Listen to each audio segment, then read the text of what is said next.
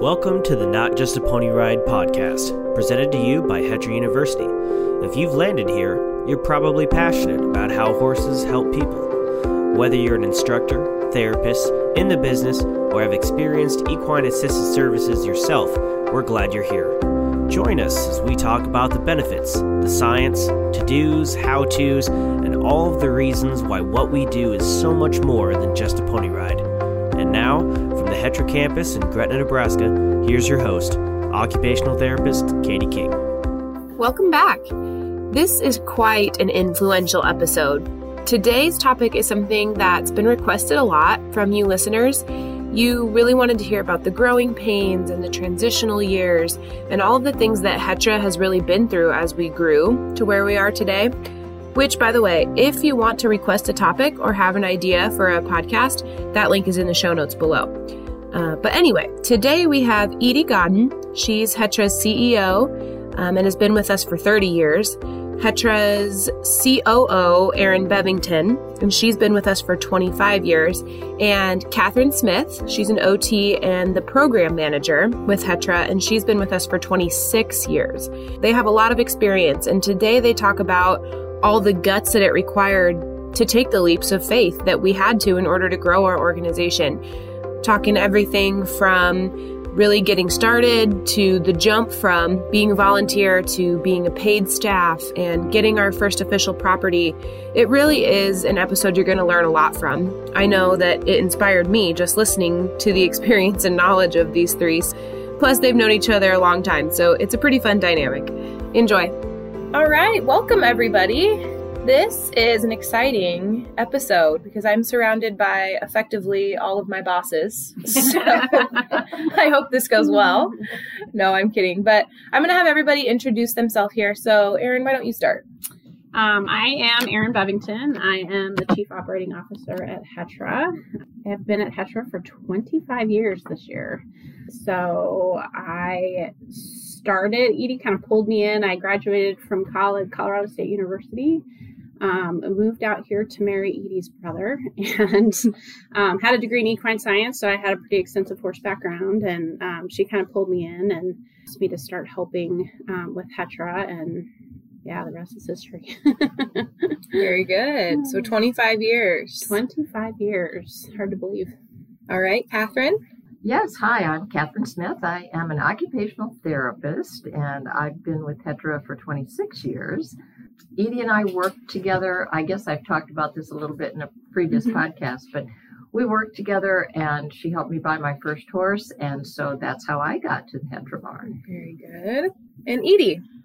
I'm Edie Godden, and I'm the CEO of Hetra, and I'm also an occupational therapist and a certified riding instructor and a clinical specialist in hippotherapy. So I've been with Hetra 30 years. So I started with Hetra back in 1991, actually as part of my senior occupational therapy project. And then after I graduated, stayed on with them at that point. So it's been an amazing journey. Well, so collectively, we have quite a few years of experience with developing this wonderful organization that we all work for. And today I'm really excited to talk to you guys about some of those transitional years and those big transitions that we went through from growing from one volunteer or one participant and a handful of volunteers to what we are today. So I'm excited to hear all of the expertise and nuggets of knowledge that you guys have. We can talk a little bit about maybe some of those early years. I know that big transition that we went through was finally having kind of a place of our own, because in the very early years, we kind of hopped around for a while, right? Mm-hmm. So way back when, back in 1991, when I started with the organization, we had moved around we were whoever would take us, we would set up shop there and we would do programming in between their lessons or in somebody's, not backyard per se, but somebody's barn. Mm-hmm. We had an opportunity to work out of a really nice barn in Omaha for a period of time. So yes, we traveled around a lot, probably those first couple of years. that was great because it allowed us to get up and started and running and seeing people. But we found pretty quickly there were a lot of limitations to that, and not really having control over our environment was a really difficult situation. So that's when we decided to move out to the barn in Valley, which is actually my home, and decided to start really building the program more consistently because we had the ability to do that. We had the ability to control when we would do programming, what time people would come, what was happening with the horses, how many horses we could have, all of those things. So that was probably the first transition. And I think it's important to note that your barn, Edie, has an indoor arena. Yes. So that allowed for year-round, well, almost year-round at first, programming. So we weren't so limited by weather. Right. So we run programming usually from March to November. Mm-hmm. So April sometimes depended on weather, but we not run programming during the very coldest months because we didn't have heat in the barn for a period of time.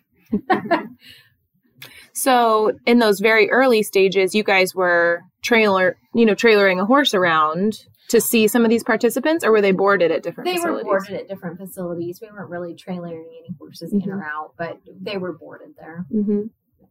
Very good. So then once you guys set up shop in Valley, that kind of gave you guys a springboard to start making this more of a business with a schedule and employees and that kind of thing. Because at that point in time, you guys were all volunteers, correct? Absolutely. Right. And even still then, when we came here to Valley, we were still volunteers. Mm-hmm. But it did give us the ability to set up a schedule. So I think initially we saw people on Tuesdays, and then we added Thursdays, and then we added Saturdays. Because y'all were all working full-time jobs at the same time, right? Yes.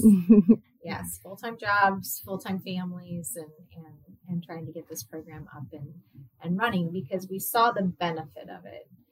And I guess if I can share just a quick story, my husband, who I met actually through volunteering at Hetra. I didn't know that. Very interesting. Well, yeah, it was a little bit of a ploy on his part. We had grown up with each other in high school, and I'd seen him at a volleyball game, and he said, "Oh, what are you doing?" I, of course, talk about Hetra because that's what I'm passionate about. And he said, "Well, maybe I'll come out and volunteer." Well, I don't think he really ever really loved horses. But, yeah. But he did love the kids that we worked with. But he, it was a busy life. Like we had family and, farm and horses and the program and full-time jobs. And he would say, you gotta get a better balance. You got to get a better balance. And so I'll never forget one day I walked into the garage and he said, "Hey, I got to talk to you. I just talked to this guy and he's got a little girl. She's got some significant issues. I think she could benefit from coming to Hetra. When is as soon as she can get her in?" And I was like, okay, so that conversation we had about balance. let's put that to bed. And, now you see what the pull is, because that was the pull. We had a waiting list and we'd be contacted by families, and we knew they would benefit from coming and participating in the program. And so we were constantly pushing to grow one more step, one more student, one more group of volunteers. And some of those early families had more than one child that had disabilities. So when a family contacted us, sometimes it wasn't just for one. Mm-hmm.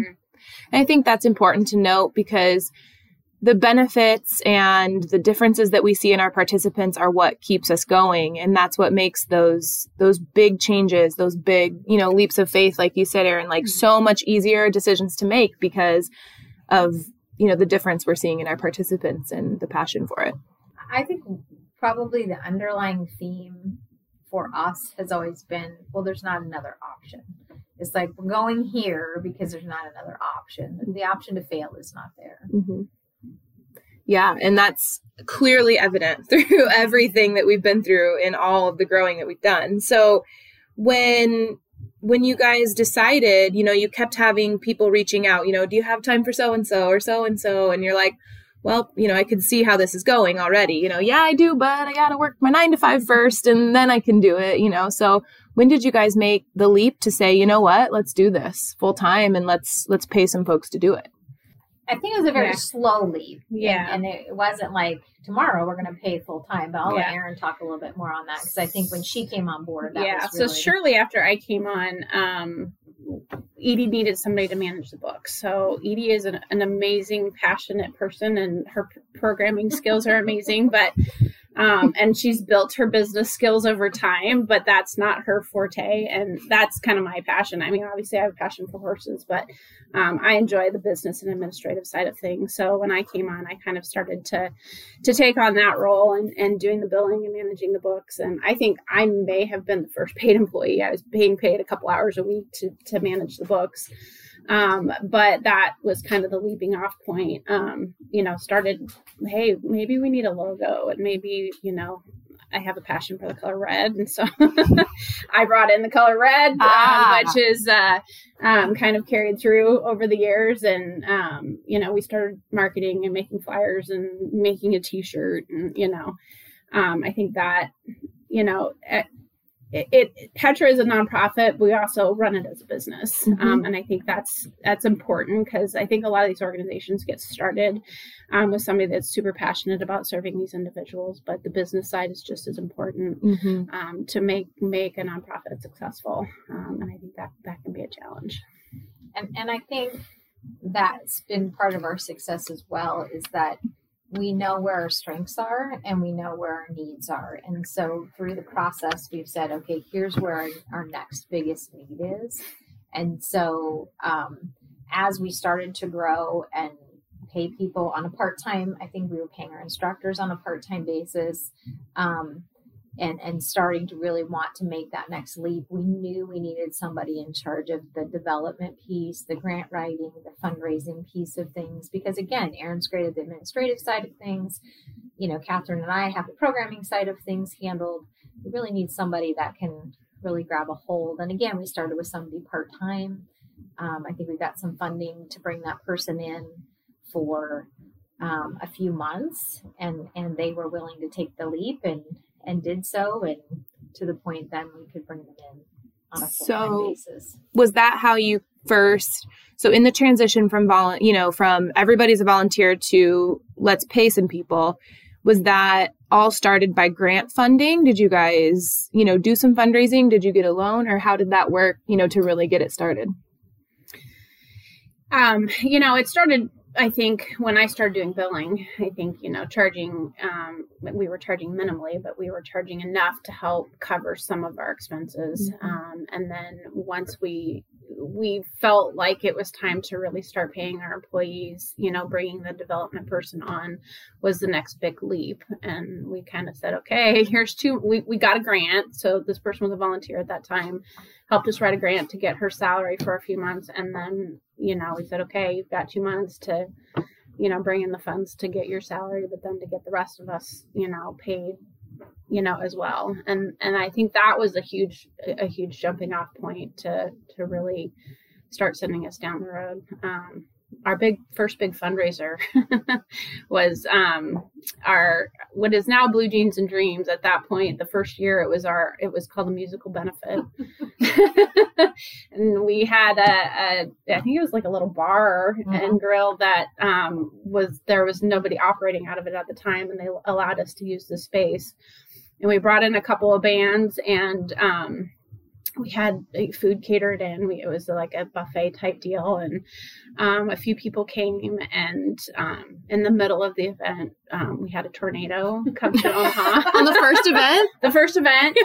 Yeah, so it was quite an experience. I was rather traumatized after that. I was like, I never want to do this again, but I clearly lost out on that, as this year is our 25th. This year's our 25th Blue Jeans and Dreams. So it's certainly progressed over the years, but I think that was our first big event. We did some small garage sales. We did a garage sale at Catherine's place, and but yeah, our Musical Benefit, that was our first big event.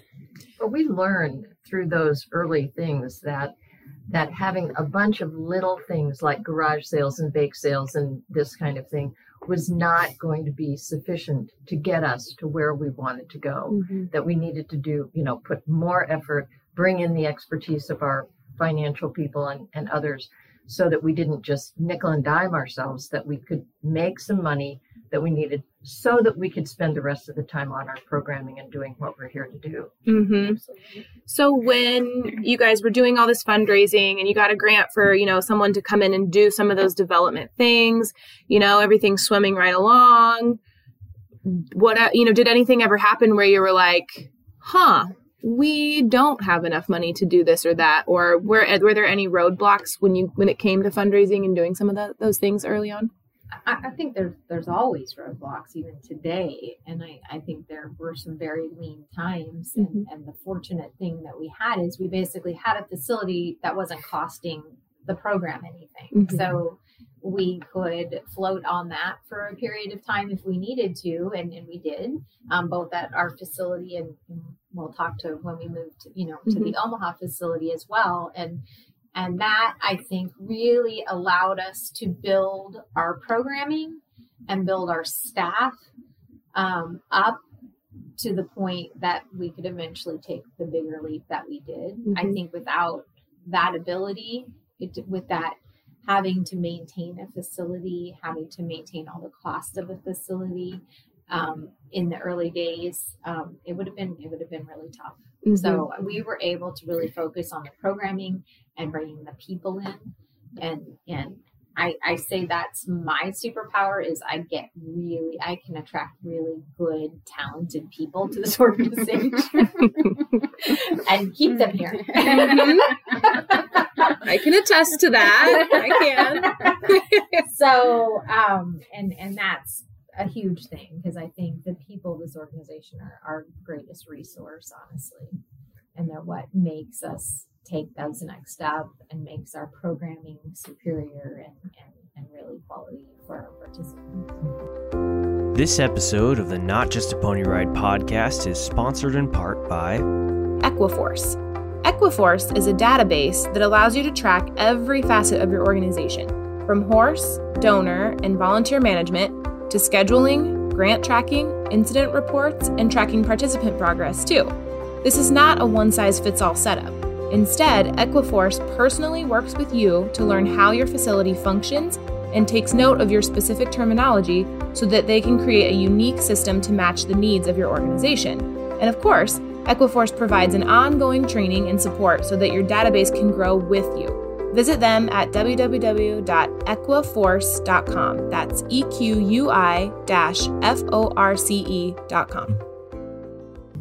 So I think Edie's always been an amazing visionary, and she's great at seeing what could happen.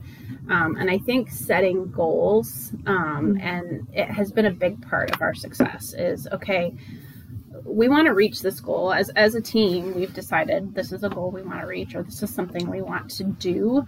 How are we going to get there? And backing up and saying, okay, here are the steps we have to take and the things that we have to do. And here's a budget. And, breaking it into smaller steps, it becomes much more realistic. And it's easier to get everybody on board to reach those goals. And that's how we've operated from way back when, You guys remember the first time we talked about having a strategic planning meeting, and it was like the scariest thing ever. And we brought in some people that knew what they were doing, and it was like it was difficult to do that, to sit down and actually write goals. And they said, "Where do you want to be in 5 years?" And we're like, we had a 10-year plan of having our own property, Hetra having its own place for years and years, but it was there. I will say all those smaller goals along the way that taught us all a lot. I think that speaks a lot to the development that you guys have put into your staff too, because it's like you said, Edie's a phenomenal visionary, and then it's like, then we have to have people like you, Erin, that's like, okay, that's really great, but then what are, what's the budget, or what are the smaller steps to get there? And that only happens if you have a little bit of everybody to keep it going. So absolutely. And I think the other fun thing that's happened throughout the years, when it was just a couple of us, we were all wearing a lot of hats and doing things that weren't necessarily our strong suit or within our comfort zone. And so it's been really fun, even since we've moved to Gretna. Just, when we moved to Gretna, we had 5 full-time employees, and now we have 13. But to be able to relinquish some of those things that are not necessarily in our wheelhouse and watch somebody take those on and see the vision of what I wanted to happen, but I didn't have the skills to make happen, has been incredibly rewarding. But it's difficult at the same time. If you've been doing those things yourself and you've been doing a good job, and then you have to turn those reins over to somebody else, even though they're probably going to be good at it, to let go of those things that's hard. It is. It's very hard. Yeah. Let's talk about that for a second, because we're all I feel like horse people, ag people in general, that's super hard, because we go out to the barn and I don't have anybody to help me do chores. So I'm going to do every stall today and I'm going to do it myself, and it's fine. I don't care. That's the way it is. It's just we just are so self-sufficient that making that leap to decide to hire somebody to help you with this vision or this passion that you have is a really, really hard thing. And I think along with that comes the letting go of, this is only my vision. This is now the group vision, and people are going to take things and go in a direction that maybe we didn't initially see, but think, wow, this is adding some great input back to the organization. So I think when you give people the freedom to kind of come in and take some things on, it's been really cool. I think the other thing that's really cool that helps us all within the organization right now is, I served as the volunteer coordinator for a period of time. Erin served as a volunteer coordinator, and Catherine probably served at least in some way in that role. We moved to the Omaha barn, and so Catherine was a barn manager and a horse manager, and managing all aspects of that program from her standpoint. So we've been instructors. All of us have been instructors. Catherine and I are therapists. We are actually still both in the arena because we just couldn't give that up. But I think that helps us understand, when there is a problem with volunteer coordination or with the horses, we understand because we've been there and done that. You did it. Yeah, absolutely. So you kind of just mentioned it a little bit. I think too, one of the transitions that we've talked about a lot is it's easier to give up some of those things and to start using the vision for your entire group when you felt a little bit more recognized as a legitimate business, which I think happened when you moved from your private property here to having, its own standalone place. And when did that happen, that big transition? That happened in 2014. So like Catherine mentioned, through strategic planning and lots of conversations, we had always had a dream of having Hedra having its own facility. And we had kind of gotten to the point where we had a waiting list. We didn't have any more spots open. And at that point we were operating 2 separate facilities. They were about 20 minutes apart. Managing horses at both those places, that was a huge challenge. Horses and volunteers, resources at both facilities, and I think so one was Catherine's facility and one was my facility, and I think one of the things that Catherine and I were saying to the organization is, what happens if we're not here? That wasn't ever the intention, but what if something does happen, then half of our program shuts down? That could be catastrophic. So we really have to think about where the organization can go and be successful beyond the people sitting around this table. Yeah, sustainability has always been a huge thing for us. Edie and I and Catherine may not always be with the organization, but once we move on, our plan is for Hedra to still be here for many years down the road. And having our own property was a huge part of that. And that was, we've taken a lot of leaps of faith at Hedra over the years, but that was the biggest one we ever took. And honestly, the stars aligned. In order to allow us to make that leap. We had been looking at properties we had an amazing board of directors at that point that was helping guide us, and, had some connections in the community. We had looked at a property we thought was going to be ideal, and that fell through. We were all kind of really pretty devastated that didn't happen. And then this property in Gretna came up, and it was not necessarily in the market yet. They were open to doing, a couple-year lease while we raised funds. And then we had the honor of becoming a recipient of the Mustaches for Kids organization here in Omaha. And that year they raised upwards of $250,000 for us. Wow. Which was incredible. So we, within a 6-week time span, it was probably the most crazy 6 weeks of my life. We found this property in Gretna. We were told we were going to be Mustaches for Kids organization for that year. We had Blue Jeans and Dreams, and then 3 days after Blue Jeans and Dreams, we moved.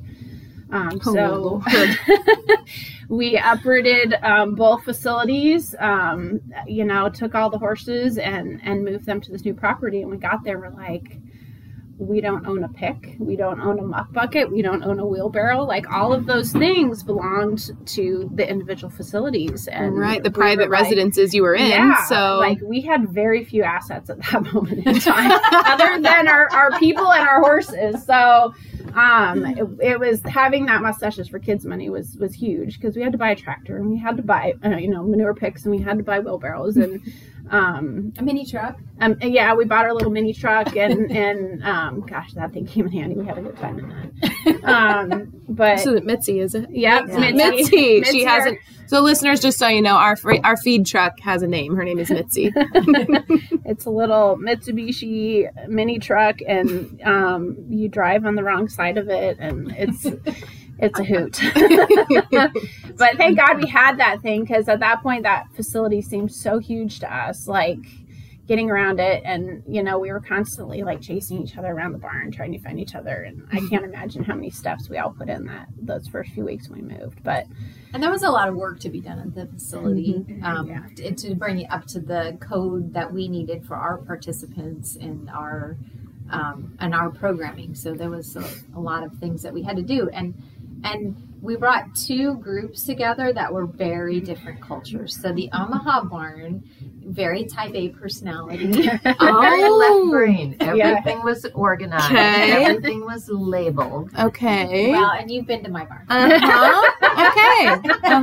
I see that there was maybe a conflict or two when you moved in. Right and left brain barns. There you go. Merged. And really we did it very, very well. Yeah. Mm-hmm. Very well. Yeah, but we had to establish all new policies and procedures, because things were different, and where horses got turned out was different. Well, we actually didn't have any turnout pens at that point, because there was only, I think, one functional turnout pen. Yeah. One of them had a hole so big you could drive a truck into it. Yeah.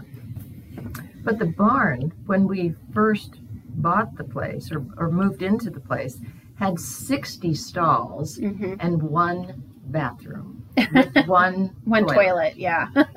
So you can imagine bringing two barns together and all these horses. Yeah. The physical situation with the issues with turnout pens and all that. So yes, we had a lot to do. No water. So there was no water, except for there was one hydrant at the very, southwest end of the barn, and there was no water to the turnout pens. Yeah, so even if we tanks. turned out horses, we had no ability to give them water. We had to problem solve all that. We carried water buckets. Oh, yeah. So this sounds like a lot of facilities grants that happened, maybe. There was a lot of grant writing that happened. And obviously the Mustaches for Kids funds, took us a long way. But yeah, there was a lot of grant writing and a lot of amazing organizations that came out and, helped us boots on the ground projects. Amazing volunteers. So our core volunteers that came from both programs, they dug in and really helped us get set and successful. But we started, I can't remember, were we down for 4 weeks for programming? It wasn't very long. No, it was, we were like, we're not going to be down very long. We're going to be down this amount of time, and then we're going to start programming on this date. And And we did it, but Yeah. it was a push. And you know that nice, beautiful tack room we have now? Mm-hmm. Well, our tack room used to be in the instructor office. That was our whole tack room. which is like 7 by 10 feet. Yeah, it's tight in there. So Uh-huh. you can imagine if that was your tack room, what that looked like. That's crazy. I mean, it was still very well organized, and it has to be when it's that small and we have that many people, but it was tiny. So when you guys moved, because you came from private properties, so when you moved, how did you decide what horses came with you, or how, I'm assuming the herd was obviously quite a bit smaller than it is now, but 16. I think we had Yeah. We had 8 so not that much on smaller. property. Yeah. We were seeing about 80 people a week, 80 to between 90. 80 to 90 a week between the two properties. Mhm. So the horses were already designated as hetero horses, so they were there either on long-term lease, or they might have been Catherine's or my horses that were devoted to the hetero program. And so, if that was their main job, they came along. There wasn't anybody that I don't think didn't come. No, I don't think so. But it was very interesting to see how the horses adapted to the new barn too. Right. Some that we thought were just going to be just fine no matter where they were, did not like it as well at first, and others were just okay, this is my new office. And that's one of the things I think from our standpoint that changed. So moving from a smaller facility to a bigger facility, like I think these horses have to like people anyway, but I think the horses at our facility have to love people, and they have to love attention, and they have to love having people around them all the time. And we did find that we had a few horses in our herd that were not going to make that transition, didn't make that. They started and we did everything we could, but they just didn't make that transition. Because you effectively doubled the people, because you were working in 2 facilities. Now everybody's at 1, so it, that's Double the number of people that were handling them on the daily Yeah. basis and all of that. Yeah. interesting. So some of them we moved on to other jobs at that point and learned quickly about when we went to look at new horses, who was going to be successful in our environment. So when Having a horse manager now that has all the horses in one place, and she's very, very skilled. We used to have to rely on older horses that had kind of been there, done everything, and now with the advantage of having a very skilled horse manager who is around all the time and has the time to work and train, we're able to have younger horses. We don't take 4-year-olds into the program, but we don't have to wait until we get a horse that's 25. This episode is also sponsored in part by Wooden Horse Corporation and the Equicizer. The Equicizer is a handcrafted, non-motorized mechanical horse used by equine-assisted service programs worldwide. The Equicizer requires no electricity, tools, or maintenance and can be used indoors or out for evaluations, warm-ups, stretching, mounting, dismounting practice, and volunteer training, fear, and build confidence with students, clients, and volunteers. It can easily carry the weight of 2 adults, offering the unique option to ride tandemly. To learn more about the Equicizer, visit equicizer.com. That's EQUICIZER.com. I'm assuming that, when you're operating out of, your private properties, you kind of both were functioning as the horse manager because you lived there and that's your property. So was that someone that you hired pretty quickly? I served as horse manager for quite a few years. For both facilities. For both facilities. So we Okay. would have horse conditioning, I think 1 day a week in Omaha, 1 day a week in Valley, and I would go back and forth and work horses. I had a volunteer team that would do that.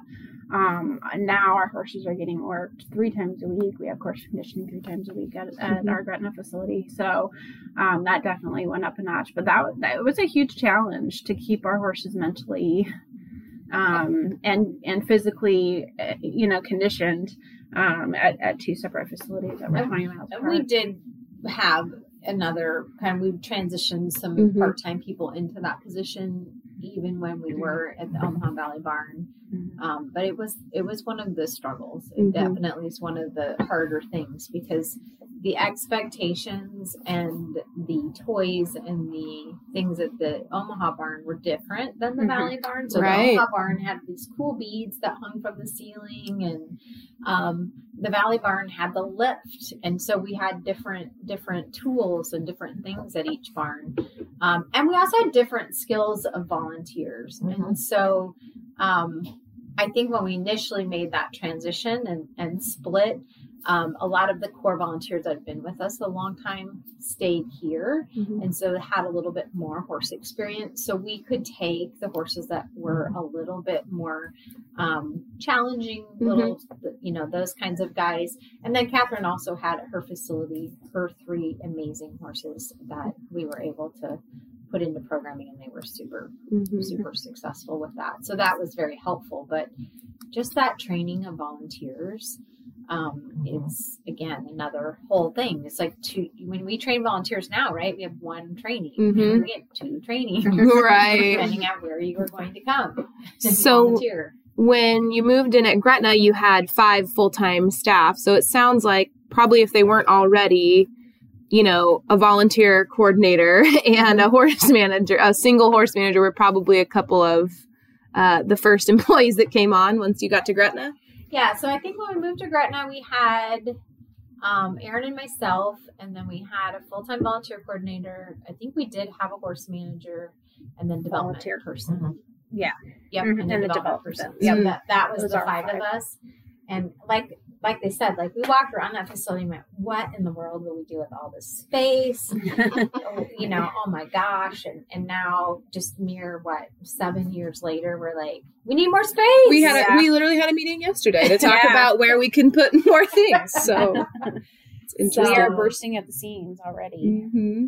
And do you feel like, right now, I mean, that was 7 years ago we moved into Gretna, about every 10 years or so, it sounds like we go through a pretty big transition. So where do you guys see Hetra now? Do you feel like we're kind of in a period of transition now for going forward? Where do you see us in the future? I think we've been in transition for 30 years. I mean, I don't think we've ever sat back and said, well, this is enough, or because I think there's more people to see, and there's more populations to treat, and there's more techniques we can use, and we can do equine assisted learning and equine facilitated cycle. I mean, there's just so many things we can do. So I think, yes, we're always in transition, and yes, I feel like I think COVID forced us into a transition to virtual programming and to developing some of our ground-based programming a little bit more, which was great. We had some time to do that. We brought Katie and Diane on, who have been terrific in helping to develop that. But I think we're always in transition. I think bringing on a mental health therapist who is also a veteran has been a big step, and the programming that she is also helping to develop it's opening up avenues that we had previously really not felt like we could, but oh my, that's going to expand things a lot. Yeah, we really see that program taking off right now. The mental health and the veteran programming is really taking off. The life skills programming, now that things are starting to open back up, we're starting to see people come back to that program as well. And I think too, we've discovered there's a lot of funding out there right now for those programs, because those are kind of hotter topics as far as that goes, like the veteran programming and the life skills programming. And so that's helped tremendously grow those programs as well, I think. And I believe mental health has been such a focus of our society recently that it's not here yet. We don't have specific money for that, but that will come. Yeah. I think it's super exciting to say that we have a development department. Yes. For many years we had 1 person, so we now have 3 people dedicated to marketing and fundraising, which is, I think, again, helping us reach a lot of these programming goals that we're trying to reach too. And it really has allowed us, who are more passionate and have the knowledge of the programming piece, to step out of that role and step back into the programming role. And I think since we've been able to do that, we see these programs just starting to really grow and explode, which is awesome. And I think that goes back to, back in the early years, like Aaron said, we wore a lot of hats. We had to, and you do that. And then you figure out what is it that you're good at? What are you passionate about? And what can somebody else come in and do? And we've been able to make those transitions over, the last 25 years, and then find those people to come in that are really good at what they do. And that just takes you to the next level. So I'll ask all of you as well to kind of weigh in on this, but I think for me, what I hear in sitting down with you guys and talking is that for some of those programs that are going through some of these transitional years, or are smaller and trying to grow and that type of thing, having faith. And also it just sounds like surrounding yourself with the right people to help develop your program in ways that it needs to grow, and staying super honest with yourself, right? And this is the first time, I think, in the last couple of years where I feel like my job is really solely what I love to do. And I don't have those things. I mean, again, there's been many, many years where we've all done things that we've had to do to get us where we're at. But there are things that, are kind of at the bottom of your list because you dread it. But now I feel like finally I'm able to do those things that I'm really good at and that I'm passionate about. And I have other people that are doing those things that I wasn't super passionate about. And they're amazing at it. So I can genuinely say everyone on our staff truly, truly loves their job. And that is so many-fold for so many things. I mean, it makes our organization stronger, a happier place to be around. And when people are happy at work, they stay at work, they want to do well. And it's all the way around is really helpful. For me, I'd say that the best piece of advice would be to set your goals, and not only your short-term goals, but your long-term goals, and goals for things like programming, but also for your fundraising. And make sure you're checking back in on those goals and where you're at. Make sure you're transparent with your team. Like, this is where we need to be in order to get to this next step. And I think being willing to grow yourself is huge because, like Erin said, like, I'm an occupational therapist. That's what I'm passionate about. I'm passionate about the horses. I'm not passionate about business stuff, but guess what? I know a lot about nonprofit business and nonprofit leadership. So, and that didn't come by just, osmosis or whatever they call it, just being here. It came, by actively pursuing information and surrounding us with people that have that information and being willing to learn the things that maybe I didn't really like. Looking at a set of financials, like, is that something any of us really want to do? Not really, but it's so. Well, Erin would disagree, probably. I don't know. I don't mind it. But it's something we have to do in order to, be able to take, that next step and understand. I can't just rely on my finance committee or Erin to rely on, to know that information. I have to know that information as well. I think the other thing that is really important is that people must understand their culture. They have to be aware of their culture and the kind of culture that it's going to take to advance the program. If you have a dictatorial culture where one person is calling all the shots, you're not going to have a team like we have. We have worked very, very hard to grow our culture and to have a very positive culture at Hetra. And that requires sometimes to let somebody go that's not part of that, or that's I hesitate to say causing problems, but those kinds of things happen. And you have to be assertive enough to be able to deal with that well and preserve your good culture. Spending as much time on, what programs could we add, to our programming and spend as much time doing that as you do developing your team and your staff that's going to put on that programming, I think is important. And your team's not just your staff, it's your volunteers as well, because without those volunteers, we could not function. I mean, I think 25,000 hours a year is a typical number of volunteer hours for us. And we can't obviously pay staff to do that. So it's amazing. Having the amazing group of volunteers we have has really been huge in getting us to where we're at. Well, we're getting kind of close on time here. I think we'll just kind of wrap up. And is there anything you want people to know that are listening? I know we want to touch a little bit on, how we can help others, right? Yeah, absolutely. So one of the initiatives that we've kind of taken on as a group is being able to share information with other programs like ours. We feel like, given we've seen every stage of this game at this point, we've seen it from the startup to, lots of transitions to tough times to good times, that we have a lot of expertise to offer. So we are going to be starting a kind of a consulting arm of our program to offer to other programs to help them, advance in where they're going and hopefully not have to learn the tough way, not have to learn to reinvent the wheel. Mm-hmm. And I think that's a benefit here in the Midwest that, we don't have a lot of programs that are willing or able to maybe offer that to others. Mm-hmm.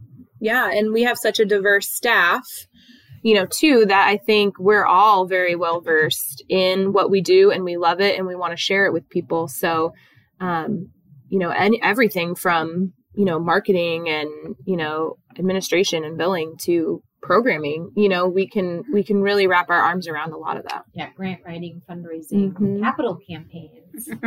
We've had experience in all of those areas. Very good. Well, I'll put the link to some of that information in the show notes if you guys want to check that out. Thank you, Katie. Yes. Thank you for joining me. This podcast is presented by Hetra University, an educational arm of the Heartland Equine Therapeutic Riding Academy. Hetra University's mission is to provide high-quality educational offerings to our participants and the equine-assisted services community. Craving more content like this? We invite you to check out our series of webinars and much, much more over at hetrauniversity.org. If you'd like to help us work toward our mission, you can make a donation by clicking on the link in the show notes below or visit us at hetra.org. Don't forget to follow us on Facebook, Instagram, and Twitter. Again, my biggest thanks to you all for helping Hetra change lives one stride at a time.